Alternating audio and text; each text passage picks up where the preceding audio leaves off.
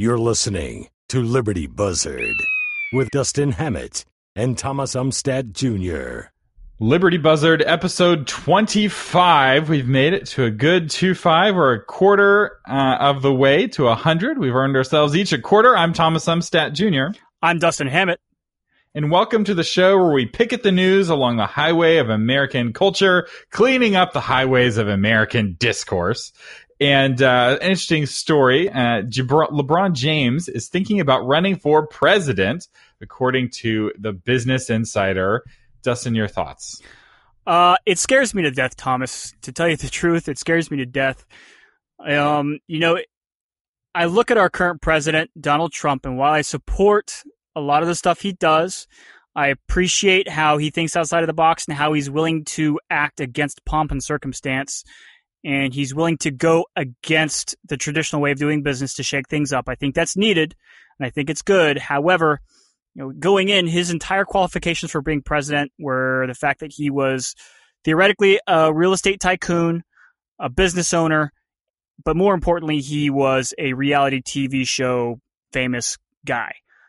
So, I didn't support President Trump largely, A, because of the way he acted. I didn't think he acted very presidential in debates. That's why one of the reasons he didn't have my support, but also because I thought it was ridiculous, just ridiculous to have somebody with zero qualifications in the highest office of our land. So now I think Donald Trump has opened the floodgates for people who are famous and have no bona fides other than just being famous to turn around and start talking about running for president, whether it's LeBron James, whose sole qualification is being really good at basketball, Oprah Winfrey, who arguably might have a few more credentials just because she does actually run a business. But, really, she's just famous for being famous. And then who's the other one? Oh, yeah, Alec Baldwin, who is hilarious on TV, but to my knowledge has zero credentials or qualifications beyond that. So it reminds me of the movie Idiocracy, where the president is voted based on just being popular. I think, it's been a long time since I watched that movie, but there's like some wrestling SmackDown thing or something. That's how it become elected president. Some such nonsense. And yeah, it might be hyperbole, but there's a little bit of truth in the hyperbole, and it scares me to death that that's where our nation could be headed. What do you think, Thomas?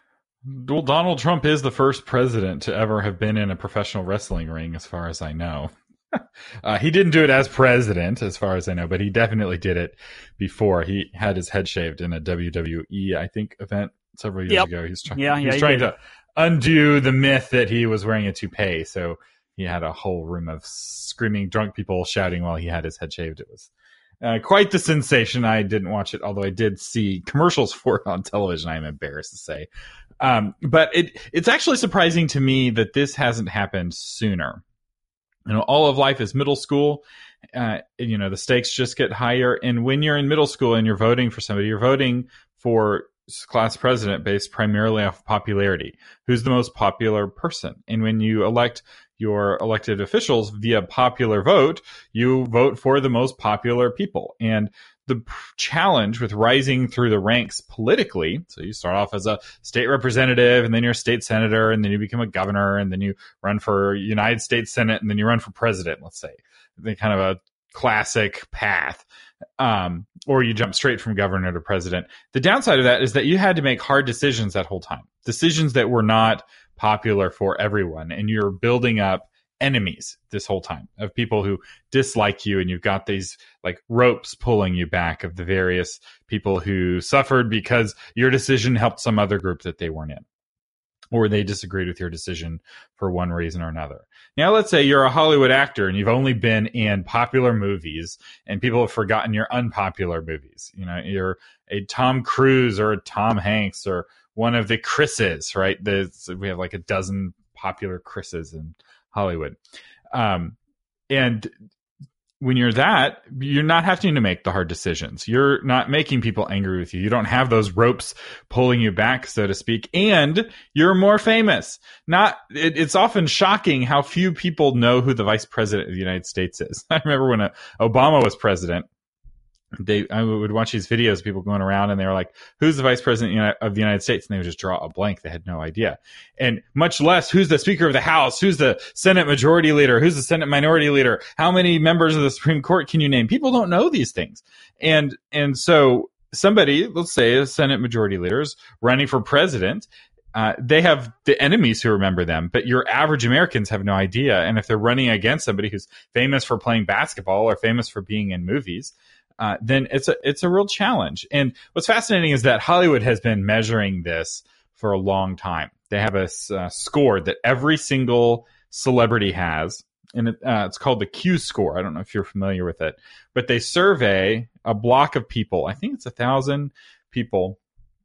And then they ask them, Tom Hanks, have you heard of Tom Hanks? And then they ask, do you like Tom Hanks? And they get the positive Q rating. And then they ask the same question, either the same people or different people, I'm not sure. And they're like, are you familiar with Tom Hanks? Do you dislike Tom Hanks? Because, there's some celebrities that people like vehemently dislike.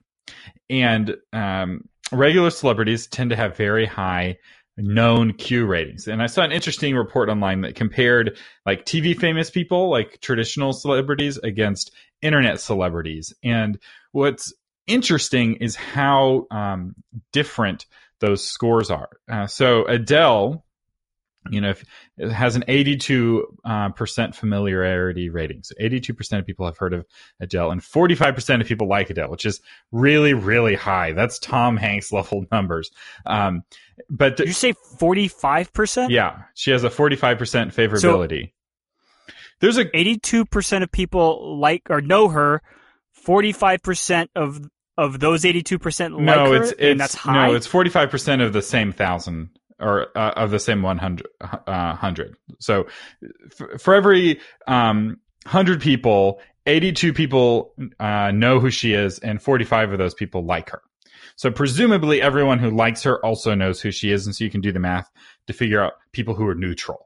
So so this isn't her disfavorability. Her disfavorability, I'd guess, is probably in the single digits. Everybody likes Adele. There's a great Saturday Night Live about this, actually, where they're at Christmas and they're arguing politics, and somebody puts on Hello, and everyone like is peaceful again, and they all like that song. And then anyway, it's a fascinating song, little sketch. But if you compare that to, say, Pentatonix has an awareness of just 24. Of 24, maybe I'm misinterpreting these scores, but they have a favorability of 30. So they actually have a higher favorability rating than a awareness rating, which I'm not sure how that's even possible or if this is correct. But all of these internet celebrities, and I'll put a link to this in the show notes, it's on variety.com. The internet celebrities, their awareness is way lower, but the people who are aware of them are very favorable towards them. It's a much tighter clustering of like and awareness because people have more control over what they consume online. And which is interesting because traditional celebrities are effectively being forced on people. This is why so many people are aware of them without liking them. And I think it's true that the person with the highest Q score often wins the presidential race. Especially the highest awareness is, I think, the case with Trump. He had very high negatives. He had very high positives, but he had almost a 100% familiarity. Like everyone already knew who Trump was before he ran. He was just very effective at getting his name out there. And name ID is a big piece of this.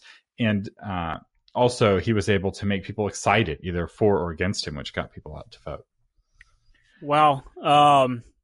So do they run the same type? So you mentioned the Q score is something they do in Hollywood to, I guess, help them analyze their business decisions in terms of shows and stuff like that. I assume that's what it's for. Do they use this same system in the political world? Yes, I don't know if specifically the Q score is used in the political world, but there are measurements that are very similar to it that are definitely used in the political world. And the formula is not that complicated. Like, the formula is on Wikipedia. It's not like this is some like secret algorithm for assessing the popularity of a celebrity. It's just pull 1,000 people in your target group and ask them, have you heard of so-and-so? Do you like so-and-so? And what they'll do is they'll, ask, maybe dozens of different celebrity names in a survey.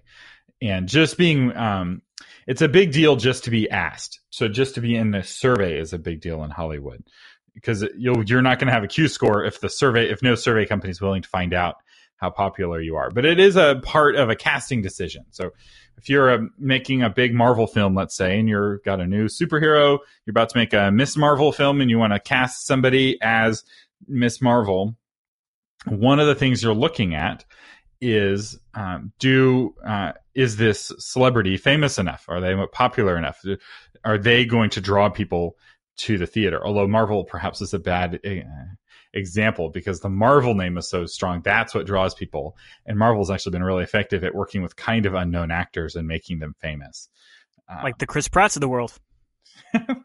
Yeah, like the Chris Pratts of the world. I mean, he was kind of cult famous, but once he saved the galaxy the first time, suddenly he's like legit famous. Although, to be fair, he also fought dinosaurs, I think, that same summer. Did he really? Maybe it was a couple summers later. I'm getting my he got his start. Chris Pratt got his start in Parks and Rec, didn't he? Yeah, he started in Parks and Rec, and then he did Guardians of the Galaxy, and I think he did Jurassic Park a few years after that. Yeah, and then he did that. He did that one movie with J-Law.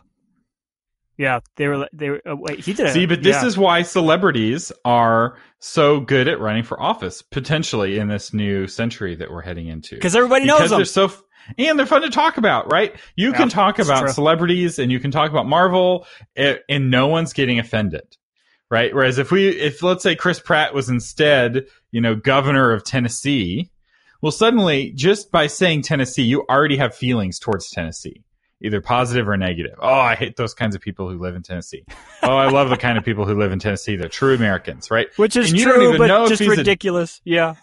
Yeah, and you don't even know if he's a Democrat or Republican. Now, you may have some assumptions like, oh, Tennessee, he's probably one of those Republicans. Or, oh, Tennessee, he's probably one of those. Well, Tennessee probably is one of those Republicans. But you never know with governors.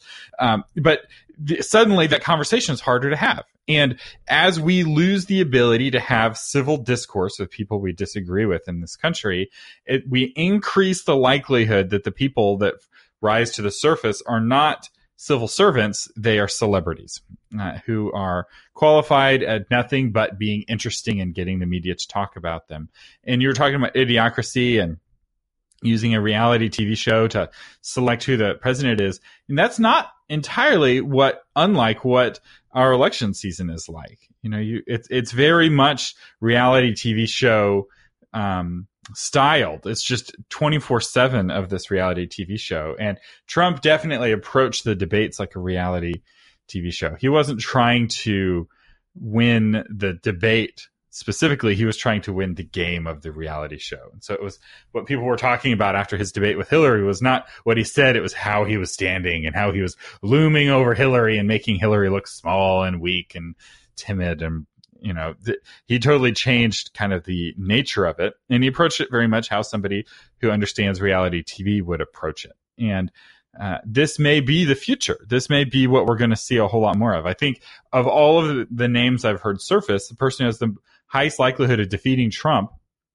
in a presidential election in 2020 is Oprah. I know she doesn't really want to run. She's under a lot of pressure to run. But she has a really high Q score and a very high likability. Right? People are either neutral or they like Oprah. Now, the fact that she said she might run against Trump, suddenly Trump people are negative against her, but the Trump people were never going to vote for her at any point. No. Yeah, but that's not going to happen. I think it can be said that Oprah picked our last several presidents. So she famously kissed Bush on her show. She supported Obama, and refused to have Palin on, even though she's the first one running for vice president in a really long time. And she did an interview with Trump that went viral. Now, the interview with Trump was like in the early 90s, but Trump was talking about running for president in the early 90s on Oprah. And I think she even, did things to sponsor Bill Clinton early. And so that's a lot of power that she wields, right? If Oprah decides to shun you, your chance of winning is way lower. If you can't get on Oprah, you're not going to be president. And if somebody with that kind of power decides to run for president, the high priestess of cosmic humanism, or maybe just humanism in general, if she decides to run, I think she'd have a good chance to win. But why would she want to run? Like, if I were Oprah, why would I want to be president of the United States? I'm already a billionaire. I already have everything I want. I already have incredible influence over culture and society. Running in many ways doesn't seem like, for president, doesn't seem like it would do me any good if I were already Oprah. So I totally understand her disliking of running because, Thomas, there's that, I can't call it an old saying, but there's the thought, and I think you're familiar with it, that the kinds of people that want to be president of the United States are the exact types of people we do not want to be president of the United States. I think some of our most successful presidents arguably did not want to be president of the United States. The types of power seekers that rise to that level are the types of, arguably the types of Machiavellian cutthroat politicians that are possibly the most dangerous. When you have an ego big enough to fill the role of president, it becomes dangerous. Trump, he was mega rich. He had, theoretically everything materially that he could possibly want. He still wanted to be president. And one wonders, why did Trump want to be president of the United States? And maybe he just did it because for business reasons he didn't actually think he won. We have all we discussed that, I think, in the past. But at a certain point, you start to run, you're going through this process, you're going to have to want it a little bit. And why does someone like Donald Trump want to run for president? That scares me. So Socrates actually pondered this very question. So you have waded into a topic that has been discussed amongst philosophers for a long time. And Socrates in Plato's Republic was pushing this idea of philosopher kings and having just men who rule for the benefit of the governed and not for the benefit of themselves. But Socrates recognized, and now I should say it's been 15 years since I've studied Socrates, so my memory may be a little rusty here. But Socrates realized and admitted, if somebody is running the government for the benefit of the governed and not for the benefit of the leader, why would they want to run? Right? How do you get a just man who's only going to use power for the benefit of the whole and is not going to enrich himself by taking up leadership? How do you incentivize him to run? Because the time he spends running the city is time he's not spending or managing his own affairs and benefiting himself doing, whatever he's doing, if he's a merchant or a farmer or whatever. And Socrates' answer was the only appropriate motivation is to punish him for not running. You have to punish him for depriving the population of his wisdom and his virtue. And how do you punish somebody for not running? Well, the appropriate punishment is to have himself to be ruled by a man less just than himself. And that's his punishment. And the more unjust his leaders are, and the more he's, suffering under unjust leadership, the more incentivized he will be to run, to remove the punishment of having to be under unjust leadership. And that's how we get General James Mattis to be our next president. Just saying. So who should we punish for not running for president? Who are the people who would be good presidential picks? And I found that to be fascinating because, and I don't know why Trump wanted to be president. I know why Obama wanted to be president. I feel like Obama actually, of all of the presidents recently, probably had one of the clearest motivations. I don't think this was his sole motivation, but being the first African-American president is a big deal. Like, if you're an African-American child and you're growing up and you see, oh my goodness, I could become president someday, it's one thing to be told that, like in school, oh, anyone can be president, but it's entirely different to look up and see, oh my goodness, our president right now is African-American. Like, that changes the lives of every other African-American in the country in a really positive way, or every school child especially. And I feel like that is like a really clear motivation. And if I was in his situation, that would be enough motivation all on its own. Not necessarily to win, but to run. And, Obama had a political agenda as well, of course. But I feel like that was his why, or at least that's the why that he portrayed to the public. I don't know, why did Bush run? Going back, why did Bush run? Maybe because it was a family business. I don't really remember. I think that's what it boils down to. I felt like he didn't have any choice; he just had to. Yeah, I don't remember why. What Bush's why was. Hillary had two whys: the true why and the fake why. The fake why was that she wanted to be the first woman president, and I do believe, to her credit, that was part of her why. But I think the real why was that she just had this insatiable lust for power. And yeah, I think but the thing about it is she's so transparent about it. I think that's what part of the thing that cost her. She has got this insatiable lust for power, and everybody knows it. Yeah, there's this concept that my wife talks about of somebody trying too hard. It's like, they were trying too hard, and it makes her feel uncomfortable. I don't really get that. It's like, why wouldn't somebody want to try too hard? But I feel like Hillary definitely kind of gave across that perception. She's trying too hard. She wants it too much. And she was the perfect person for Trump to run against because whatever it was that Trump did, Hillary did it worse. Hillary sold nuclear weapons to Russia, don't forget, or nuclear material to Russia. Everyone seems to forget that. And the Russians, I believe, are giving money to her charity. I mean, whatever Trump's doing with the Russians, or not doing with Russians, Hillary has done or not done just as bad things. That doesn't justify Trump, to be clear. I'm not doing whataboutism here. But I'm just saying, if you're going to have to run against somebody, Hillary was the ideal one to run against.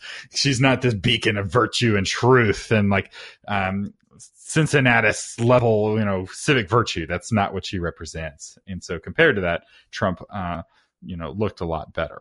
But that's enough Monday morning quarterbacking of the election. I don't think LeBron James is going to actually run. I think he's just dropping hints because it's boosting his Q score. He's getting featured in Business Insider, which normally is not a news publication that would cover the ins and outs of LeBron James, which might help him get some more endorsement deals. I do think that we're going to see more people like Trump running, though. I wouldn't be surprised if Mark Cuban didn't run.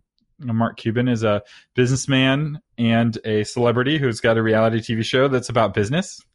A lot of the other guys on that show, by the way, are not actually Americans and can't run for president. So I think Mr. Fantastic and the friendly guy on the edge of Shark Tank are both Canadians. So they're disqualified. The FUBU guy might run. Anyway, enough speculation about that. Q score, it matters. Who you give your attention to, it matters, and it affects potentially who your leaders are, not just who your celebrities are. Yeah.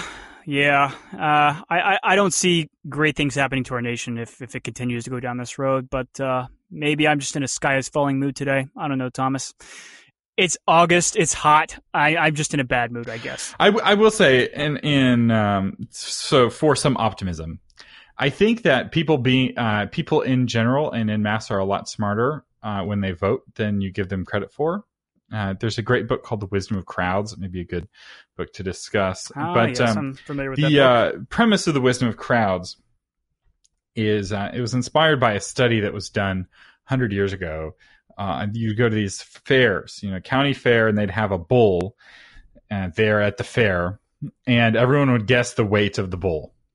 And whoever or the cow or whatever, whoever guessed the correct weight of the cow would win the cow, and they'd take it home. Which, if it's a fair full of farmers, winning a free cow, that's a lot of fun, and it's a fun fair game, right? You've probably done the same thing at a birthday party, counting jelly beans. But what the scientist did is he got the ledger of everyone's guesses, and he averaged everyone's guesses, and the average of all of the farmers guessing on the cow was more accurate than any one of the individual farmers. So in aggregate, they were smarter than any one of them was individually. And there are a lot of things in life where this is the case, where the crowd itself is wiser, actually, than any of the individuals. And that belief that the crowd is wiser is a foundational belief that is supporting, the idea of democracy and of democratic rule. There needs to be checks on the power of the people, and it's why we don't live in an absolute democracy. We have Republican elements. We have elements of an aristocracy in our Constitution, and we have elements of a monarchy, right? So we have a Senate, which is an aristocratic function, and we have a presidency, which is a monarchical function, but they're all held in check with each other, and it's really a beautiful system. There was a great debate in Persian history. They had just killed their king, and they're having a discussion as to what kind of government they're going to create. And Herodotus shares this in his book in the histories, and they're giving the pros and the cons of monarchy, aristocracy, and democracy. And they had this great little speech, and it's captured. And, the problem with, democracy is that it tends to be very corrupt, and you have the basis people ruling, blah, blah, blah. And the problem with aristocracy is that it creates infighting. They gave all these reasons, and they gave the problems with monarchy, and they decided to go with monarchy because from their perspective, it had the lowest downsides and the highest upsides. And they set Nebuchadnezzar, no, it wasn't, I forget which Persian they set up as the next guy. I think it may have been Darius. But what was interesting about our founding fathers is that they went through basically that same discussion and about the pros and the cons of democracy, aristocracy, and monarchy. And instead of picking one, they picked all three, and they put them in conflict with each other on purpose. The checks and power, checks and balances. And I will say the system is working really well. And the system is forcing people like Trump to be the best kind of president they can be. The fact that Trump can't just do whatever he wants, the fact that he has to work with the aristocracy in the Senate is making him make better decisions. The fact that he has to work with the people is making him make better decisions. And we really do have a really solid system. And even when you have somebody with demagogue-like tendencies, those tendencies are held in check by the other branches of government. And it's our forefathers saw Trump coming. They crafted a constitution specifically to manage a personality like Trump. And this is one of the first times it's really been put to a test. And I have been just super impressed with how well our institutions have stood up to this new presidency. The Fifth Estate has done great. The Congress and the Senate is doing great. And it's holding, right? We don't have an emperor. We don't have a Führer. We just have a president still, even though he comes in with this huge sweep of popular support. And I think that is a beautiful thing. So I am optimistic for the future, in general and in the long run. So I will say, Thomas, that I agree with you. Our system is an incredible system, and I see the same thing that you see, is that our system is holding up very well to what was the phrase you used? Someone who has demagogue tendencies. I think it's a great way to phrase it. So yes, our system is great for those reasons.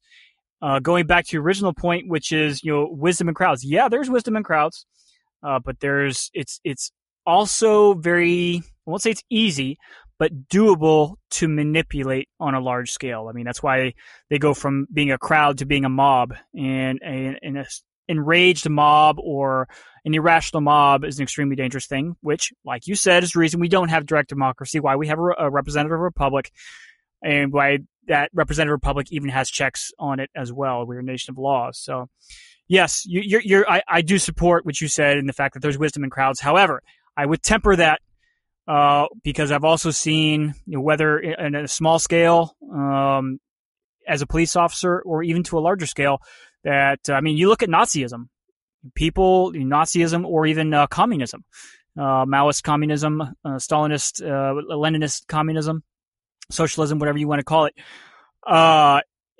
They can be manipulated to act in a way that they never would to begin with, or at the very least, in fear for their own safety as individuals, remain silent. So yes, there's wisdom in crowds, but there is also great danger in groupthink. So it does go both ways. There is the yin and the yang to that. But where I agree with you is that our system is beautifully crafted. And you know what is striking about the Constitution, Thomas, is really how short it is. Even the federal Constitution, upon which the document upon which the fabric of our nation is built, even with the amendments, is a very, very short document, which makes it, in my opinion, extremely beautiful. because, you could really, if you wanted to design, quote unquote, the perfect government, you can go into pages and pages and pages of how to do this and how to do that. But our founding fathers, when they designed our Constitution, did a beautiful job in doing it on one scrap of paper. It was a big scrap of paper, but a scrap of paper with small handwriting, but a scrap of paper nonetheless. And I think it's worked out remarkably well. So I agree with you there. All right. Well, this is now 2 episodes in a row that we're tempted to end the show by playing the national anthem. We do want to hear what you think on this episode 25 of the Liberty Buzzard. Feel free to drop us a line at libertybuzzard.com/025. I'm Thomas Umstattd Jr. I'm Dustin Hammett. And you've been listening to Liberty Buzzard.